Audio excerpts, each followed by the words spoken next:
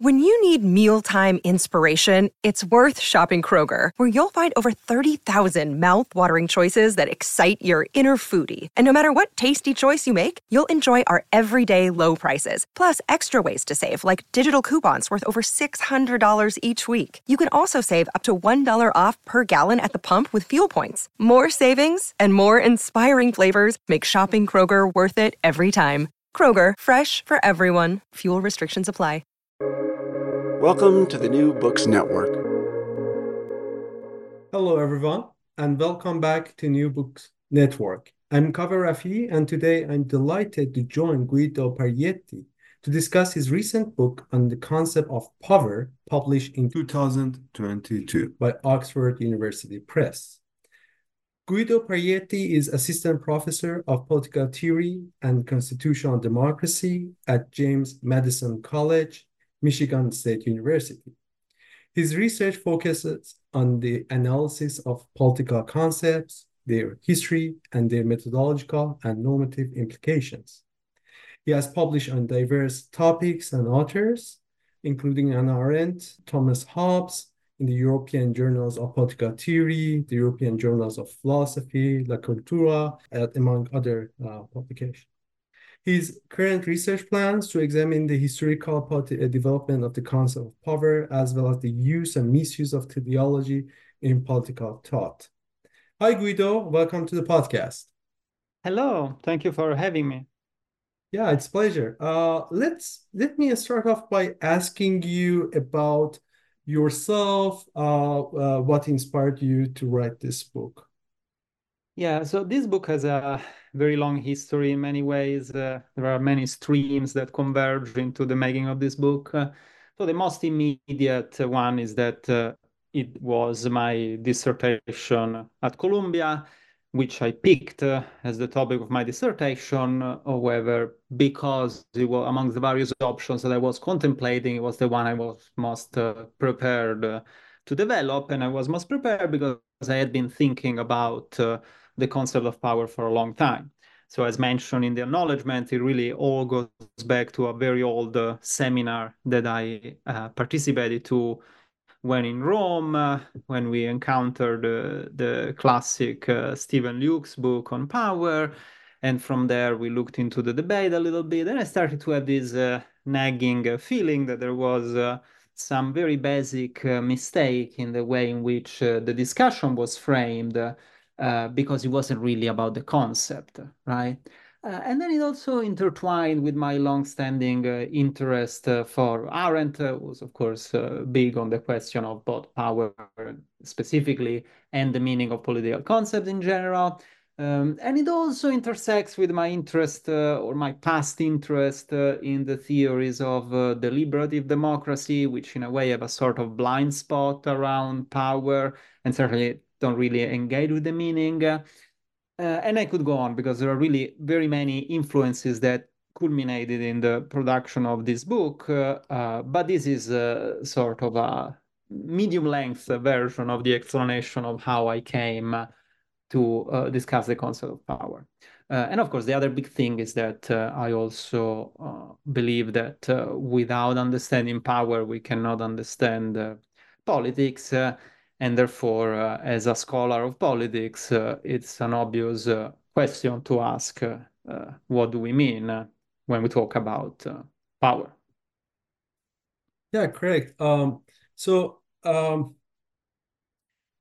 Something that's interests me, like at the very beginning of the book, considering the question of the concept of power, you emphasize on this approach that's basically the concept of power and this investigation very much relies on ordinary language, and you very much insisted on that. Could you explain why that's very much important to look at these concepts through the lens of natural language? Yeah, I mean, there is a general answer which is valid for most ordinary concepts, and that is like when you're asking a question about a concept, I think you ought to ask what it means amongst people, among real human people. Because otherwise, what you're doing is not inquire the meaning of the concept, but you are instead, in one way or another, creating your own concept, which, to be clear, is an entirely legitimate endeavor, but it is different from trying to understand what we mean when we say something, right? Scholars, particularly scholars of power, but also in general, have this tendency that they think that it's not only fine, but it is obvious that we can just do whatever we want with concepts and it doesn't matter, right? And so there are, even in the literature, there are even explicit assertions that it really doesn't matter to understand the concept as such, because there are just so many different concepts and everything goes, or maybe not everything goes, but what actually matters is how useful the concepts are. I think this relies on a fundamental misunderstanding of how language works. Because again, there are many occasions in which it is appropriate to define your specific, specialized concepts, although it would be better to use specific words for them as well. But there are many contexts in which that's perfectly fine. So when we, I don't know, when we do physics, for example, it's totally fine to have a specific meaning for power that is the, physical quantity that is not necessarily equivalent to what we mean by power in the ordinary language, but that is a different concept. And we have to be aware that it is a different concept, even if it uses the same word. If we lack this awareness, what happens, and what happened in much of the previous debate, is that we drift away from power as it is understood between regular people, and we start talking about other concepts. Maybe even more important concepts, but different. And so my question is, what do we mean when we talk about power? And what do we mean when we talk about power in politics? So obviously I have to take heed of what we mean in ordinary language, because that is what matters for the concept, for the effects of the concept in shaping our understanding of politics, right? So this is the most general reason, and the more specific one is about politics, because not only this is true for all concepts, but it is particularly relevant for political concepts, which themselves are important insofar as they are used between people, right? Not just in the community of scholars. And so if we, as the community of scholars who study politics, decide to limit ourselves to concepts that we have invented, we are sort of condemned to miss our object of study by definition, right? So there is a general question about how language works, but there is also a more specific issue with politics itself. It is very paradoxical that so many thinkers that have thought about power and politics are so implicitly or explicitly convinced that they can just do whatever they want with the concept, and it doesn't matter what other people mean by it. That is very strange, very odd. And I think instead we have really to start by observing how natural language works, functions, right? That is where meanings are ultimately created. Doesn't mean that we have to stop there, but we have certainly to start from there if you want to say something that is meaningful in the community of humans and not just the very small community of political theorists who study power. Yeah, to my understanding, when I was reading the book, was like maybe that's why power as a concept is very much different than a concept like, say, mass in physics. Is power very much intertwined with the practice, with practical sphere, uh, and in such a way is very much entangled with this ordinary practice of but part of the everyday and also like the political realm per se. So there is always this idea of ordinary engagement, but not reducing it to pure instrumentality. I'm not saying that, but it seems that there is a really close relationship, right, here between the concept and the field of the practice. Am I right in that sense? Yeah, absolutely. I mean, I don't want to go too far in the direction of philosophy of language, which sometimes can lead to excesses or to a sort of fetishism of language, which might be too much. But there is certainly some truth to the idea that concepts, and particularly fundamental concepts such as power, really informs our way of existing in the world. And so, yes, we wouldn't even be able to conceive of ourselves as practical beings if we didn't have some idea of power, right? Because being practical, being someone who's capable of acting, is the same as having power, right? And specifically having power in the way in which I try to unfold the meaning of it in the book, which is to say, having the possibility to produce effects in the world, but also representing that possibility as a possibility for us. That is what it is to be a practical being. So, of course, power and our understanding of power is intertwined with everything we do and with everything we think about what we do. Yeah, and that's, I think, very much the part really strikes me. And moving on to chapter one, it gets more clear when you discuss the shortcoming of some of these theories, but why to some extent they fail to capture perhaps these aspects very much, and then they ended up in circular tautology and so forth. You mentioned, for example, Robert Dahl and Stephen Lux. So can we discuss a little bit about their definition, and why do you think, for example, the Dahl's definition that basically he has this definition of power exercised by someone over someone else that's is very circular, and how do you think that can be? Yes, for sure.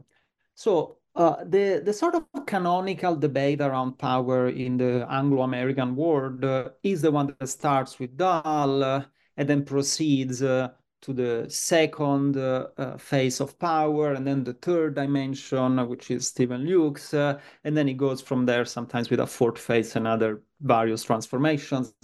But it all starts with Dahl, who in the aftermath after World War II, in sort of a reaction against the elitist theorists that were trying to argue that basically the US democracy wasn't really that democratic because there was a power elite that controlled most things.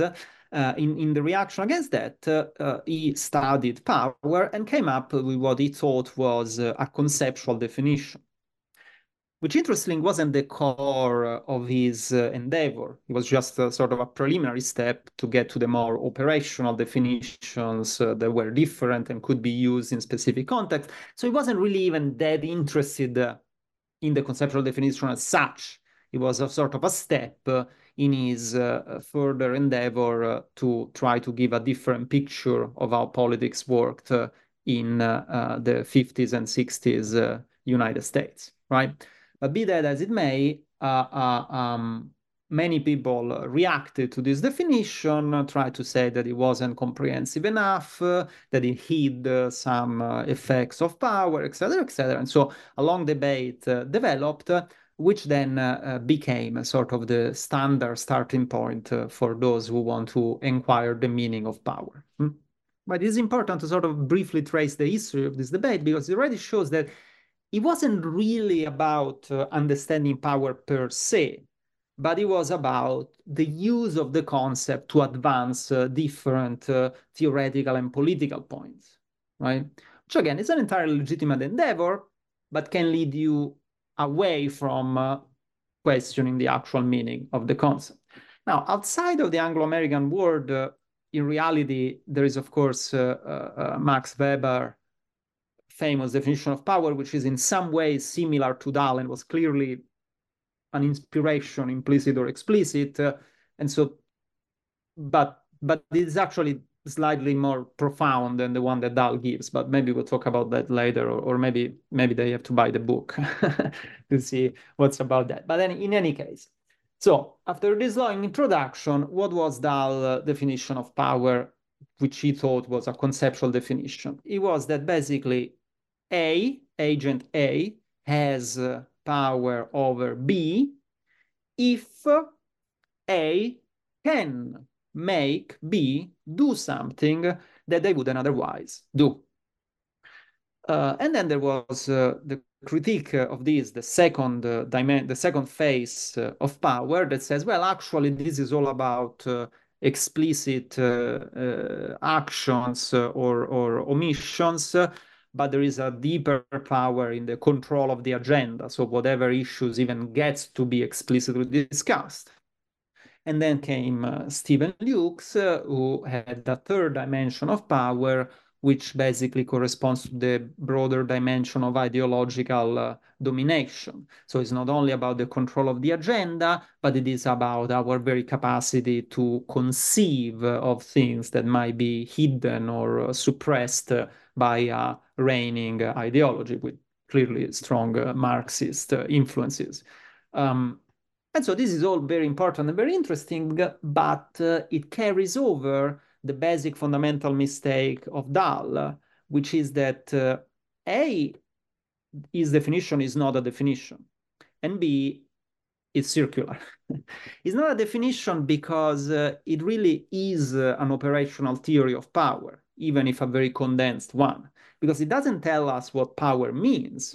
It only tells us that if we observe that the possibilities of B are hindered by A, then we can infer that A has power over B.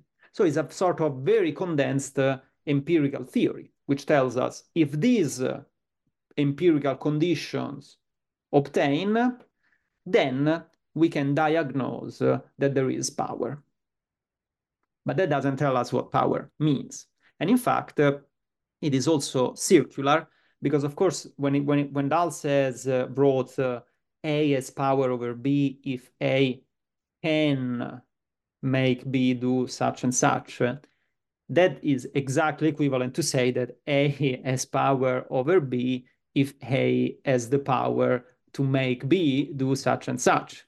And so the word can hides the circularity because of the quirks of the English language, but the circularity is still there. And in fact, I first read this definition in translation, and it is almost comical in Italian, because in Italian, like in other Romance languages, the noun for power is just the infinitive form of the verb that express possibility, right? And so it's like very, very clearly explicit that A has power if A has power.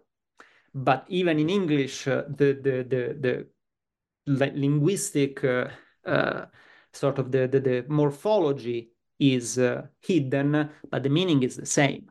If you can do such and such, you have the power to do such and such. And so it's not a definition because it is also circular. It doesn't tell us what power means. It just tells us that if we see a specific instance of power, then we can say that there is power. And so the subsequent debate was sort of informed by this fundamental misunderstanding. And so even though many interesting things were said, the question of what power means was not touched at all, right? Because by sort of by assumption, they were just interested in how power works, in what power does, which is, again, very important questions, but different, and actually, in a way, dependent on the more basic and simple one. What do we mean when we say power? Yeah, I mean, there are a couple of things that's really interest me here to follow. But just a note, just a comment about the power in English, because it's interesting, right? Like when you discuss the concept of power in different, European languages, and there is a distinction, right? Like, but here when it comes to English, it's very messy and interesting. That's remind me also Farsi too. Farsi similar. It's very messy in this sense, and unclear. And you have just power, and very ambiguous in this sense. But I like this distinction you made in the book. Like, for example, pouvoir, puissance, and this the one is potentiality, one is more to the possibility. It's completely like it very much makes sense. It was very much clear that how that's the language also kind of barrier in this sense, like thinking that way. Yeah, if I may say something about that, like one that I take to be one of the fundamental points or discovers of the book is sort of the split between power and potentiality or potency, right? Which is very much confused in the current literature. Actually, there are a few scholars that have tried to argue that potentiality or potentia is the more authentic concept of power against domination or whatever. But I think instead that the deepest point is that when Aristotle and to some extent Plato used in their own way and sort of shifted the meaning of the Greek dunamis, which then passed in the Latin Christian philosophical tradition as potentia, they did something to the concept of power that influenced our capacity to explicitly understand it, right? And what they did was to take power, dunamis meant, amongst other things, power in Greek, and also had the connection with the possibility, because that's the same noun of the verb that expresses possibility, but they shifted it by adding this idea of a telos. So a true dunamis or potentia is the one that is oriented toward one specific end, or in some cases multiple ends, but in any case, it is oriented toward an end, toward a telos. And that creates a lot of confusion because instead, one of the fundamental attributes of power, as we would understand it in politics, ordinary life, is precisely that the end is sort of open. Right? We are the actors or agents that decide of the end. And so there is no predetermined end. And that sort of distances power as based on the category of possibility from potentiality as it passed into the tradition. And now the quirk of English is, which I think actually I spoke once with someone who knew Farsi, who had Farsi as their first language. It's similar in Farsi, is that English got power from one language and the modal verbs can and might from another language, French and German. And so what happened is that you use power only as a noun, and so you lose the connection in a way with the modality of possibility, and also you use power to translate potentia or dunamis as well, which creates more confusion. Instead, languages like Italian or French or Spanish are more clear because they maintain the power and potentiality as clearly distinct, and they never use the same word. For example, an engine has power in English, but it has potenza, or in Italian, or puissance in French. Because, of course, that is not the same power that you can have. Is a different kind of power. Is the horsepower, which is oriented toward moving the car. It's different. In English, this is lost. And so the sort of brief overview of different languages helps to highlight this conceptual distinction between power and potentiality, which is less evident in English, and also, again, the connection with the category or modality of possibility, which is very clear in these languages, but lost in a way or hidden in English. However, I must also say that the discussion around power in French and Italian is just as confused, if not more, as it is in English. So that clearly is not the only thing that is going on, but it is a thing.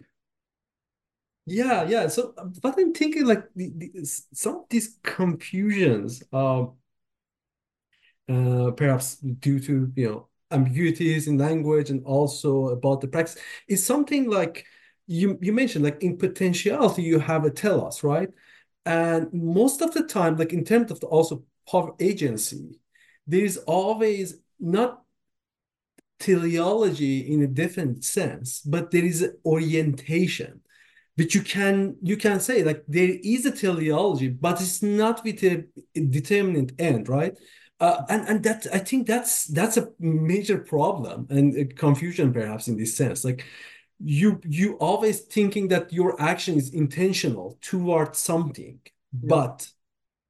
but if you define that something, then you are necessarily right, uh, confined to that action or determined by that action, and you lose your agency. And I think that's very paradoxical, as you mentioned, in this Yeah. sense. Yeah. I mean, you're asking great questions, but you're delving deep into the philosophical weeds. So I'm not sure Mm. how the listener will be able to keep up. But I think you hit a very important point because there is this idea, sort of standard idea, that every action is teleological and every action is intentional or defined by its intentionality, which in many ways goes back to Weber. You can also find various trends of analytic philosophy that really insist on intentionality. But I think that the deepest point is that, again, we couldn't conceive of ourselves as intentional and teleologically oriented actors if we were not and we did not perceive to be in a condition of power, Mhm. right? There is this sort of picture of the standard liberal individual who has a will and that is his freedom, which is actually not liberal, but goes back to the Christian tradition, Augustine, etc. It's a very complex genealogy, but there is this sort of idea which really comes into its own in the modern free individual, and that becomes the sort of basic ground on which we construct our theories of action and then politics, etc. But I think that by observing power and its meaning, one can get at least a strong hint that the more fundamental factor is the condition of power. And then from there, we can construct ourselves as intentional beings and not vice versa.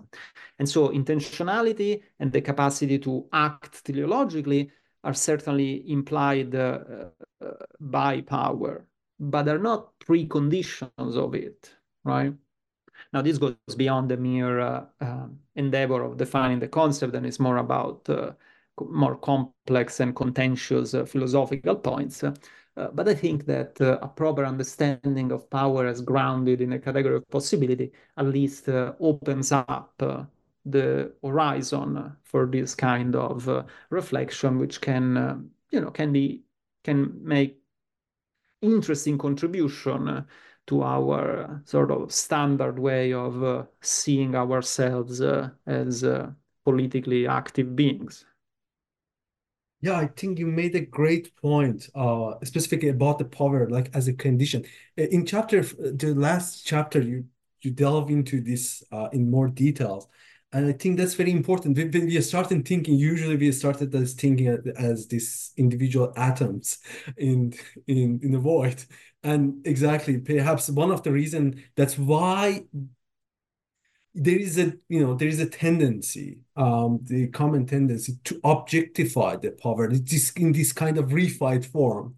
And I think you mentioned this in relation to, for example, the some of your criticism to the doll and others of this reification of uh, power, which was interesting to me because I read this also in terms of the Lukácsian critique of reification and also Lukács emphasis on praxis. It was interesting, like I might need this kind of I don't know like if the book didn't really delve into that, but I had this reading too, which was really interesting. It seems that there is exactly this kind of a split, right, between these theories and the part of action, activity or the praxis, what's happening, and that's perhaps one of the reasons as this model of thinking in as this individual and the void and the Yeah. reification cover.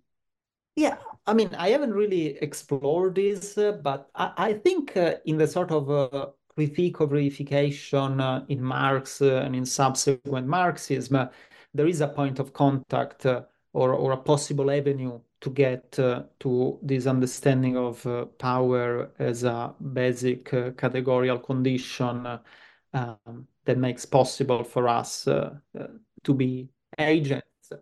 At the same time, of course, there is also a rather strong philosophy of history, which is itself a modern transformation of a teleological way of thinking.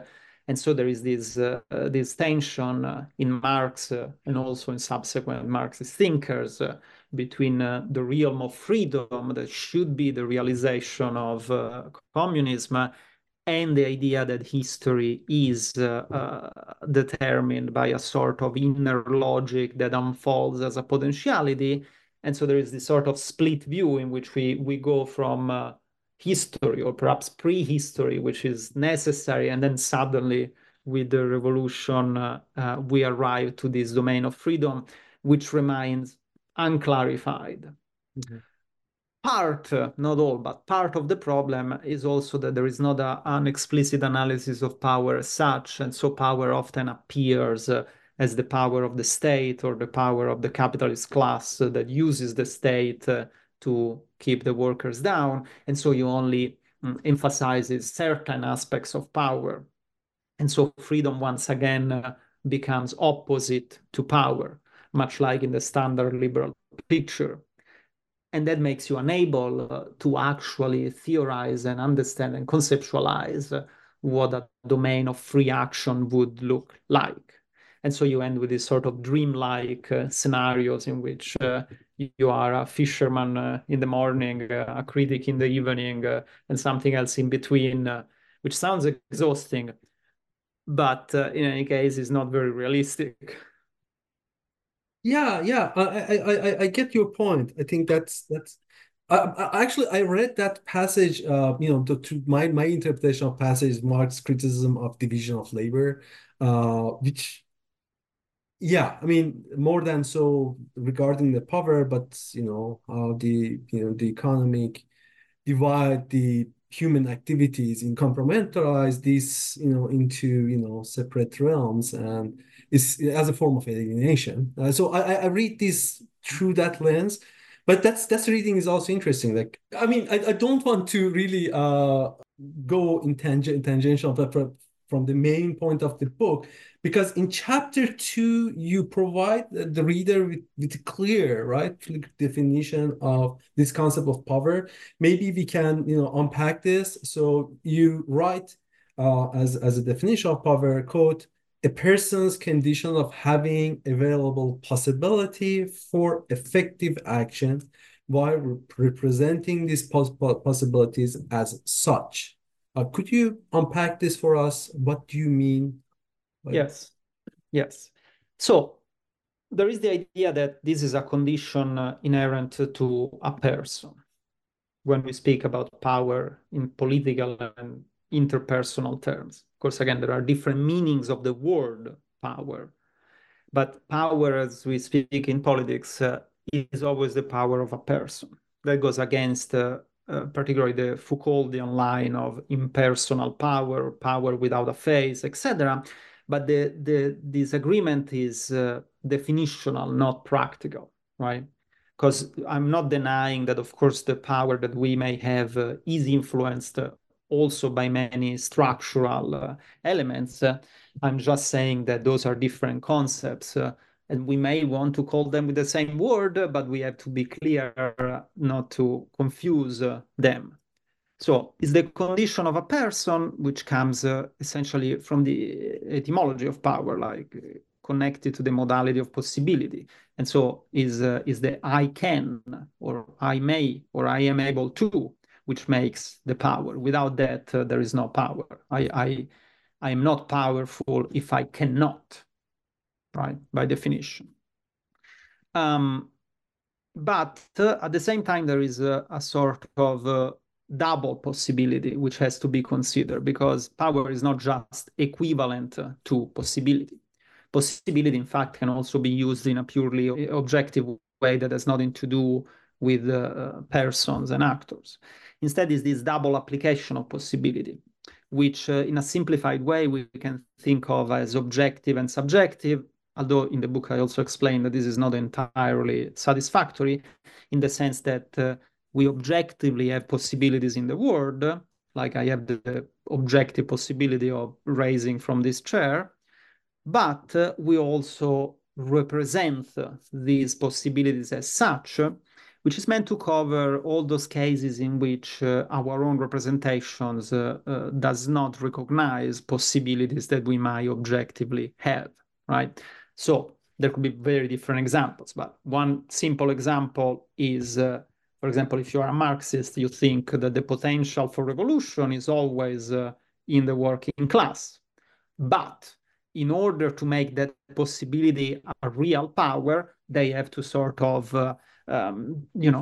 break free from ideology, organize, etc., which means recognizing their own possibilities. And then the power become real power. Before, they are the same people in the same social condition, but they don't really have the power because perhaps they perceive the order of society as natural and impossible to change, or for whatever other reason, right? Mm-hmm. Or even in a singular interpersonal relation, right? Oftentimes there are many things that we do that are just perceived as necessary, right? So, we go to our college, we meet in the hallway and we say, hello, how are you? Because that's just what people do, right? That's the possibility of, I don't know, punching the other person. In most cases, is not really perceived as such. It is certainly possible. There is nothing physical that prevents that from happening, but it's not what we usually perceive as possible, because we have, we have a certain upbringing, we have certain moral concerns, we have certain social constraints that tells us to behave in a certain way. So many things that are objectively possible in different contexts are not perceived as possible. And only when the representation and the objective effectuality come together, we can properly say that we have power, right? Or maybe a better example, a more political example, but also a more ordinary one than the revolution, is when, for example, an executive says that they cannot do such and such, even if it is in their power as defined by the Constitution and the law, because of some factors, right? For example, because there would be a very negative reaction from the public, or because it would wreck the economy, or because, in the European Union, there's always this ping pong between the national government that says, Europe made me do this, and the European level that says, well, we don't actually have the power to do it because the national government had to agree. And it's like, it's true. I mean, it can be true. It's not always true, but it can be true that even if you have the power in a certain sense, for example, as defined institutionally, you don't necessarily are in the position to make that power effective, because from your particular point of view as an individual actor, that possibility appear foreclosed, right? Mm. But then sometimes the next guy become president and you discover that it was actually very possible. You can think of some recent examples of things that we didn't think were possible, but actually were very possible. You just needed to elect someone with very few inhibitions. Yeah, and also that's what looks like a little bit both like promising and scary. Like let's say what happened in Argentina, right? Like there is a backlash about this impossibility or a powerlessness, perhaps what you're saying that to me, going back to your example about European Union and this national government, it seems that these dynamics very much uh, mm, provide these conditions of people feeling or seeing themselves the the foreclosure of this presentation of the possibilities to them. And perhaps this one of the reasons, maybe, I mean, we can't like this do this mechanical like causal analysis of that, but maybe one of the reasons of this kind of a backlash in Brexit, to certain way, this goes back to this idea of people feeling powerlessness, Yeah. because, yeah. Yeah, absolutely, absolutely. Like they say, yeah, like our government by our tradition and laws has all these powers, including, for example, the power to control immigration, but we cannot exercise it because of the European Union.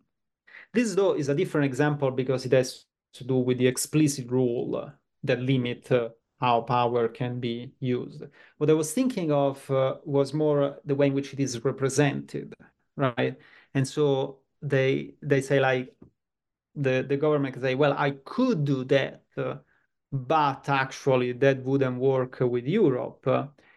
Which may or may not be true, may or may not what the politician believe, but it is a representation of something that is possible in an objective sense, but might not be an actual possibility because it is not represented as such, right? Um, Another example, think of the banking crisis in the European Union after the financial crisis, right? Was it possible for the European Central Bank to do all the things that it did to save the euro, basically starting to partially socialize European debt to a certain degree? It didn't seem possible. It didn't appear possible until Mario Draghi decided that they would go that way. And then it became possible. The treaties is the rules didn't change. The practical empirical functioning of the banking system and of all the people in it didn't change either. There was just this action that opened up a possibility that wasn't there before, right? But it was there before in an objective sense, except that it wasn't represented as such by the people who were in the position to make it happen, right? And again, this can be all sort of power play as well. Like the representational elements is very important in the way in which power gets fought for, obtained, and lost, because politicians and influential people play all sort of games in which the public also play a part, what we are willing to believe or what we are not willing to believe. It's a very important part, and it is about power in a very, well, even if it is purely representational, it's about power in a very concrete sense. And, it's not like this is not studied. It is studied, but we cannot really recognize systematically how it is about power if we don't have a definition of power that is capable of integrating this element. Yeah, I mean, this seems to me like, I mean, to me, it's symptomatic, perhaps problem the politics today, very much the shift from, let's say, politic as a realm of power to the politic as the management, perhaps, or administration, or it's not just in the government, but in other all institutions, universities included, like exactly like how this university used to function, and right now very much most of the purviews given to the faculty, and they're given right now to the administration, and it becomes more to this bureaucratic apparatus, which seems that when you're looking from that lens, I mean, there is no possibility left. Yeah. I mean, everything is just mechanically, right? Yeah, like the connected. university president or provost or administrator always has a reason why it is absolutely necessary, that this is the only thing that we can do, right? Yeah. That's what the administrator always say. And to some degree, they say that so that they don't have to fight for their power every time. But to some degree, it's also that the system becomes more and more self-perpetuating and the actual available possibility diminish, right? This is a sort of a practical version of the philosophical aversion to power, right? Because as you were saying before, like power is scary. It is. It's scary. It's anxiety inducing. Like anything could happen. Well, not anything, but a lot of different things could happen, right? And that is difficult to deal with. And so there is always a tendency, either theoretically or practically, to sort of channel and limit power, which to some degree is healthy. But it can become unhealthy when the limitation of power becomes the obliteration of power. And so things just become automatic. And again, this is not something new. This is a diagnosis that you can find in all sorts of authors, going back even to Marx, but certainly Habermas, contemporary critical theory, everywhere. But so the contribution that I try to make is not about the empirical diagnosis. It's about the sort of conceptual framework to understand it. And the conceptual framework is that power in this openness to possibility is always problematic, is always difficult, is always scary. And so, of course, there are many occasions in which it seems very desirable to limit it and transform it into a sort of oriented potentiality that just goes according to its own logic.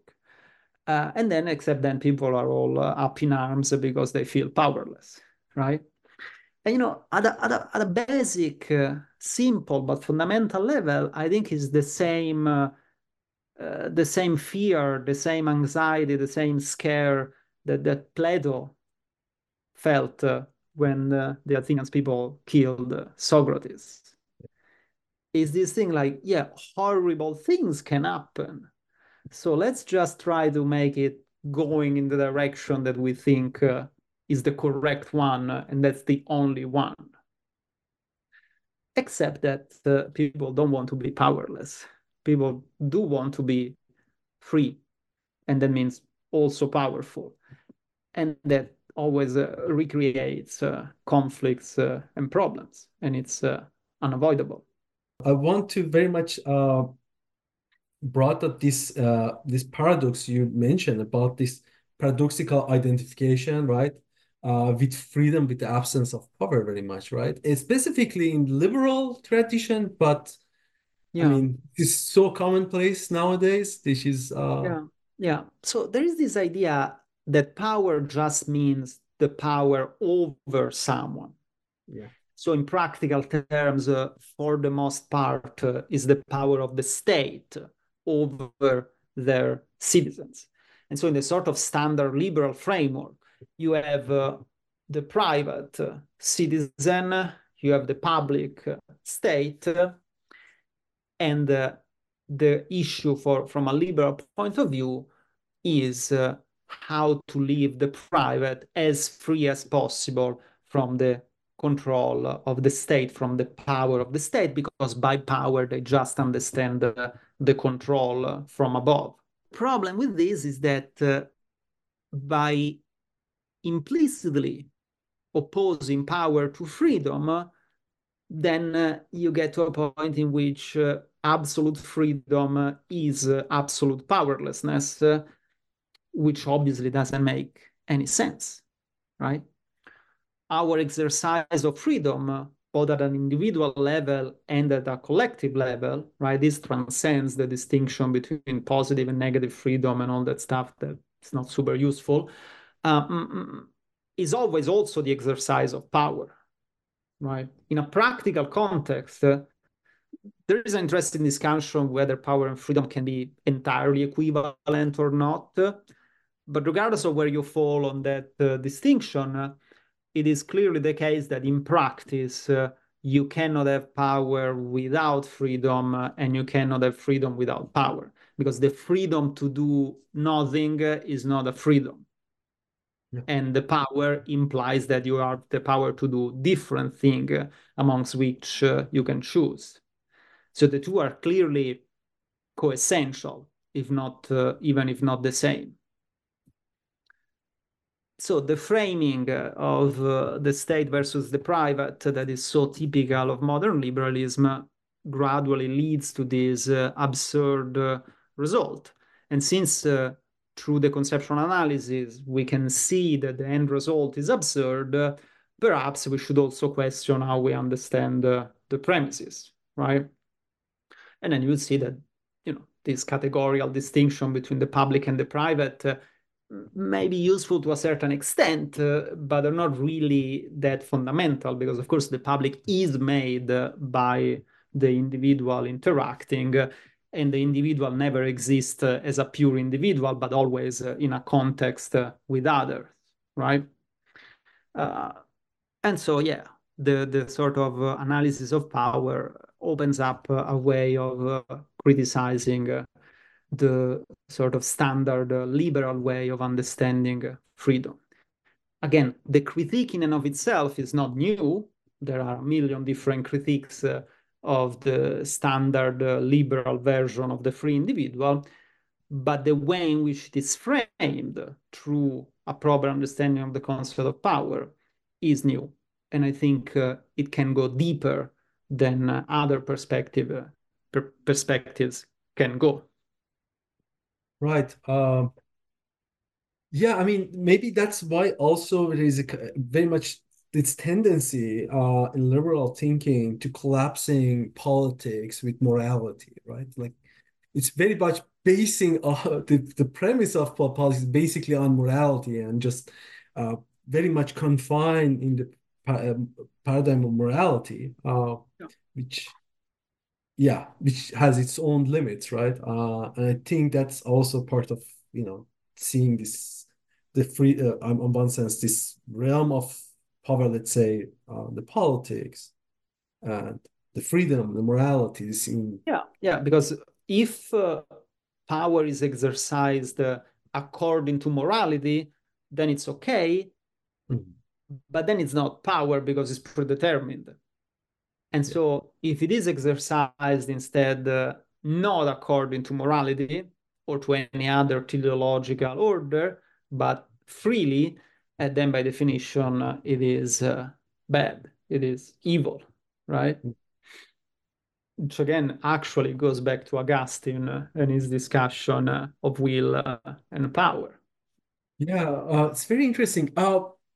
Let's talk a little bit about also, you know, some of this field, like the disciplines, like political science, because chapter 3, you extensively discussed some of the shortcomings of the, you know, dominant models of analysis, political analysis, and understanding of power. Although there's no, I mean, it seems that power is missing in these most of these approaches. Is very much is about this, how the possibility left out, and we end up with necessity, or different modalities of necessity, perhaps, like probability is also in another way. Yeah, could you expand a little bit about this? Perhaps we should take a step back and explain that one of the threads of the book is that by understanding power as this sort of double application of the category of possibility, you also understand how there is a sort of conceptual opposition between power and necessity, because of course possibility and necessity are opposite. And so that's interesting in criticizing the way in which both political science and political theory, political philosophy tend to lose sight of power because they have certain fundamental problems with dealing with possibilities, right? Because possibility, as Aristotle teaches us, like basic open possibility, doesn't really lend itself to science. Science, in the sense of true systematic knowledge, not just modern science, but also Aristotelian science, needs certainty and therefore necessity, right? Mm-hmm. So only of the necessary there can be true science. Of the purely contingent, there is no science, there is no real knowledge. This basic assumption embedded into Western, and not only Western thought, let's say Mediterranean thought, this basic assumption carries on in different forms. And so when you get we were discussing before liberalism and modern political theory, the idea is that there has to be a certain necessary orientation toward good or evil. Mm-hmm. But in the case of political science, there has to be a certain kind of empirical necessity, because otherwise we wouldn't be a science, right? And so you have to explain how and why things happen the way they do in politics.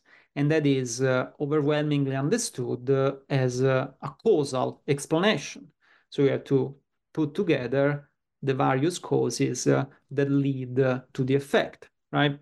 And this can be done in the more sort of empirical quantitative way that is more and more dominant, particularly in the English-speaking world. Can also be done in more qualitative and narrative and historical ways. But there is this basic assumption, which is very widely shared, that a scientific explanation of politics is a causal explanation. Some go even as far as saying that any explanation is a causal explanation. And so what is causality? Interestingly, causality was sort of confused with power, again, by Robert Dahl when he was discussing his things in the 60s. But causality plainly doesn't have the same meaning as power, even though they are connected, because, of course, power is also always the power to cause some effects, but it's not the same as causation. And instead, causation, in whatever form, and I discussed various different philosophical ways of understanding causation. There could be more, but of course the space is limited in every book. But all of them share the connection with necessity, because a causal connection has to be a necessary connection. Otherwise, we wouldn't call it causal. For example, if we say that smoking causes cancer, we're not saying that if you smoke, you may or may not randomly get cancer. We're either saying that in a specific case, it was the smoking that causes cancer, or we are saying that smoking causes a statistical increase of the probability of having cancer. But in both cases, there must be a necessary connection, because if it was just contingent, if it was just random, then we wouldn't say that one causes the other.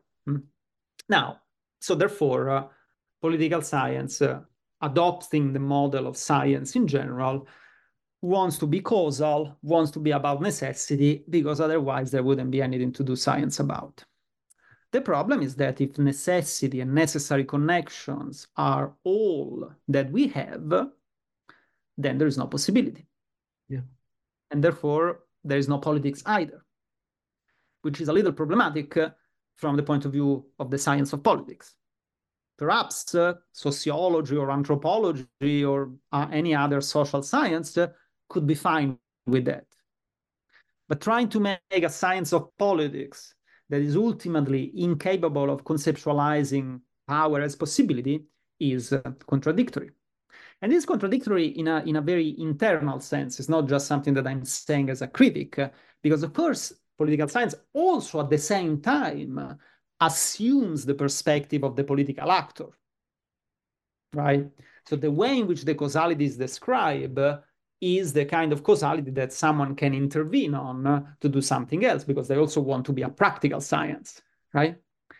But it's contradictory, because if only causality is your governing category, you have no possibility. And so the plea for political science in general is to be open to a multiplicity of approaches, because there are certain elements that can be studied from a causal perspective, but it can never be the only perspective. Because if it is, then there is no space to conceptualize of power, and therefore there is no political question to be had, and there is no science of politics because there is no politics, right? Or rather, we don't have the conceptual capacity to understand politics as a specific domain, and therefore our science has no domain of study, right? Now, one possible way to try to weasel out of this conundrum is to say, well, but of course, there is a space for possibility, and that is through the use of probability, which deals not with certainties, but with things that are only possible. And so in the second part of the chapter, I'm going to prolong the examination of probability, both from a mathematical perspective and from the perspective of philosophical interpretations, to show that ultimately probability is not really about possibility, but is also about necessity. It's a more complex way of framing necessity, but it's still necessity, because basically the various different interpretations of probability all leads to the idea that, to simplify, what a probability does is to describe a necessary distribution of results. So you may not know with certainty what the result is, but you know with certainty, with necessity, the sort of distribution of results, right? To summarize in a short formula, we can explain the difference by saying that whereas power denotes the certainty of a possibility, so when we say that we have power, we are certain that things are possible for us. Probability, on the other hand, describes the uncertainty of something necessary, right? And so they don't really cover the same domain, and therefore probability that is so ubiquitous in the contemporary study of political science is not really an avenue to introduce possibility in the sense that is relevant to understand power, but just another way of developing the logic of necessity and necessary causal connections. And so again, the problem for political science is that in the overwhelming majority of the field, which also includes various non-quantitative approach, being so focused on causality, they have no space to conceptualize power, and therefore they don't really have a space to conceptualize their own object of study, which is politics. Exactly. That was the point actually we learned, right? Like you are actually looking for these correlation which and distribution to find some sort of exactly certainty when talking this. Perhaps you can make it a little more concrete for the audience, like to understand what is the sort of internal problem, right? Because there are many criticisms of political science and of the reliance of empirical quantitative models that say, well, this doesn't really work in practice. That's not my criticism, though. My criticism is that there is an internal contradiction in that they at the same time presuppose politics and power while not leaving space for them in their conceptual apparatus. So, for example, there are many studies, especially in the US, of the way in which different demographics react to different circumstances, right? And therefore, with the implication that if you are, for example, a campaign strategist or a politician, you can use this data in order to craft the course of action that is better for you to win, right?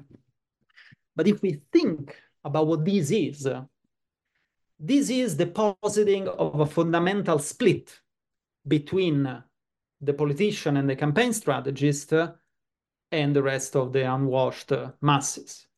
Because the unwashed masses are explained causally and therefore probabilistically, whatever, but through necessity, whereas the campaign strategist is the actor, is the scientist that can make the natural experiment by changing one or another variable and see how the mass of the people reacts, right? Now, one could say that this is morally problematic, and I think it is. But even if it is not morally problematic, the point is that there is this completely unjustified assumption that the people belong to one universe that function according to a certain logic, whereas the political scientist and the campaign manager belong to a different universe that function according to the logic of freedom and power. And even if you think that that's fine from a moral point of view, it is clearly absurd from a philosophical point of view, from a theoretical point of view, because we are both people, both the political scientists and the campaign strategist. Each lawyers are people sometimes. Yeah, but again, my point is not a sort of substantive criticism, because you could say, well, that's fine. But what is not fine is that it implies an ontological split that has no justification whatsoever.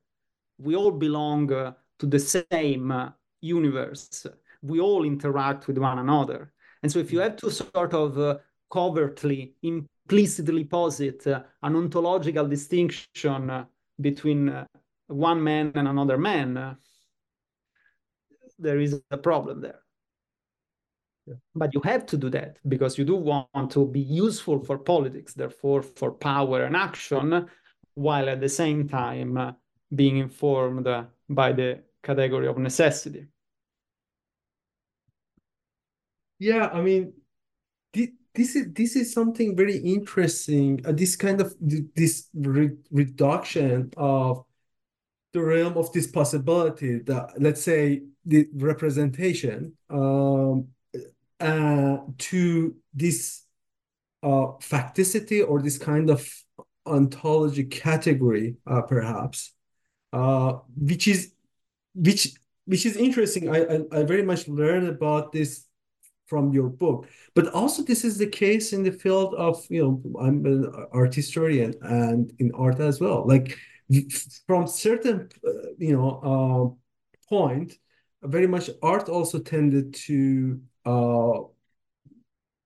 just dismiss the representational aspect of itself. And this is interesting, like from 1916 onward, very much this question of the representation is, very much not diminished, but less as a viable way of thinking about this aesthetic dynamics.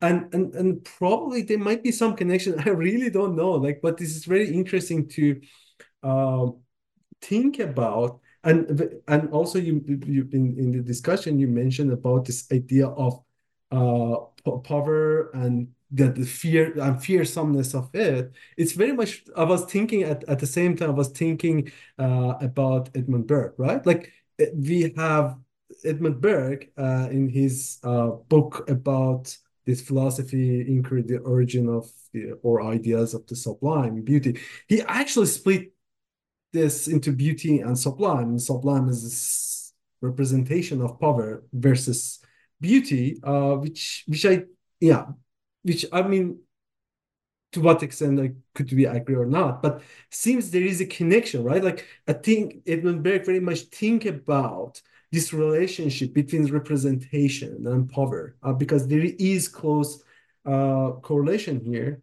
While today it seems as we are less and less intent to this, not thinking about this representation, and maybe this something has to do with this public sphere, because in the last chapter you very much discuss this concept of representation. What do you mean? I want to ask you what really exactly this representation is. Maybe my understanding of representation is a bit different, because I'm thinking more toward this idea of representation as a theory of mimesis.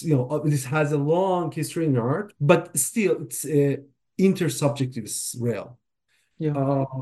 And I was thinking that what you are coming close to me, reminding me to some extent this ideas that might be shared in art as well. Yeah. Yeah, why do you think about this aspect of representation? Maybe that's also has to do with this why the power as a condition of this possibility becomes less and less, I don't know, plausible, or it's something left out. Yeah. This is a very difficult question, both because art and aesthetics fall beyond my expertise, and because, in general, the concept of representation is even more difficult to define clearly than power is. I mean, ironically, power is actually relatively simple to define if you just get rid of certain philosophical preconception. Representation is even more basic for our mind, for the functioning of our mind. So it's harder to actually define in an explicit way. But yes, I think that representation is key. Representation and the faculty of judgment, which is intrinsically connected to the capacity to represent. Because basically, it is this very basic capacity that we have to make up things in our mind, right? We can represent things, states of affairs, things that can be done to us or that we can do to others, more or less independently from external reality, right? At least from our experiential, phenomenological point of view, there is this split between the physical reality and the images that we can represent in our mind. Now, again, I don't know whether ultimately there is some sort of determinism that we could perhaps explain some way. I don't want to go into these debates, but certainly from a phenomenological, experiential point of view, there is this split. And this capacity to think representationally is what makes contingency and possibility available for us, is what makes us the sort of being that is open to possibilities. Because we don't just react to external stimuli, but we also react to what's going on in our mind, which to some degree can be detached from our appraisal of the external world, right? And so we can say, well, things could be different. Or we can say, well, now I'm making a new object of art that has never been done before. And we can say, you know, we can criticize because we can imagine things as different from what they are. And all of this is the opening up of possibilities, which would not be possible if we weren't the kind of being that makes representations, right? So, yeah, absolutely. It's all connected, although tracing the connection in a more serious way goes beyond my power because I just don't know enough in enough fields. But at the same time, you know, it's all open for someone else who wants to run further with this. Yeah. I mean, yeah, that's a really complex question. But I grapple really when I was reading your book. It was always in my mind. Like there seems there's some parallels going on here. And actually, I was thinking, toward the end of the book, I was thinking about this famous quote for it's attributed to Frederick Jameson, literary critic, Marxist literary critics, who said that in the current conjuncture, it's easier to imagine the end of the world than the end of the capitalism, unquote. And then this popularized by Mike Fisher. But the idea is this is some kind of uh, disempowerment which is very much related to this empowerment of our capacity of imagination, which I think very much related to this intersubjective field of thinking, right? Like we having this field of representation as a possibility for, collective decision making. Yeah, absolutely, absolutely. Yeah, I mean, if you want to pile up a little more on political science, another of their problem is that the overwhelming majority of the field is quite blind to narratives, right? I mean, they will say that the narrative is important, but there is no like engagement with what the narrative means. But of course, narrative is fundamental in opening up different possibilities, and is not an empirical analysis of how things are. It is instead a sort of story that can show how things could be. Again, Aristotle was very aware of this distinction and of the importance of it, but today it seems like something sort of, sort of fluffy and inconsistent. And it could be, but in certain cases, but it is very important because if you lose this capacity to make up different stories for how things could be, then you lose the capacity to question the situation as it exists.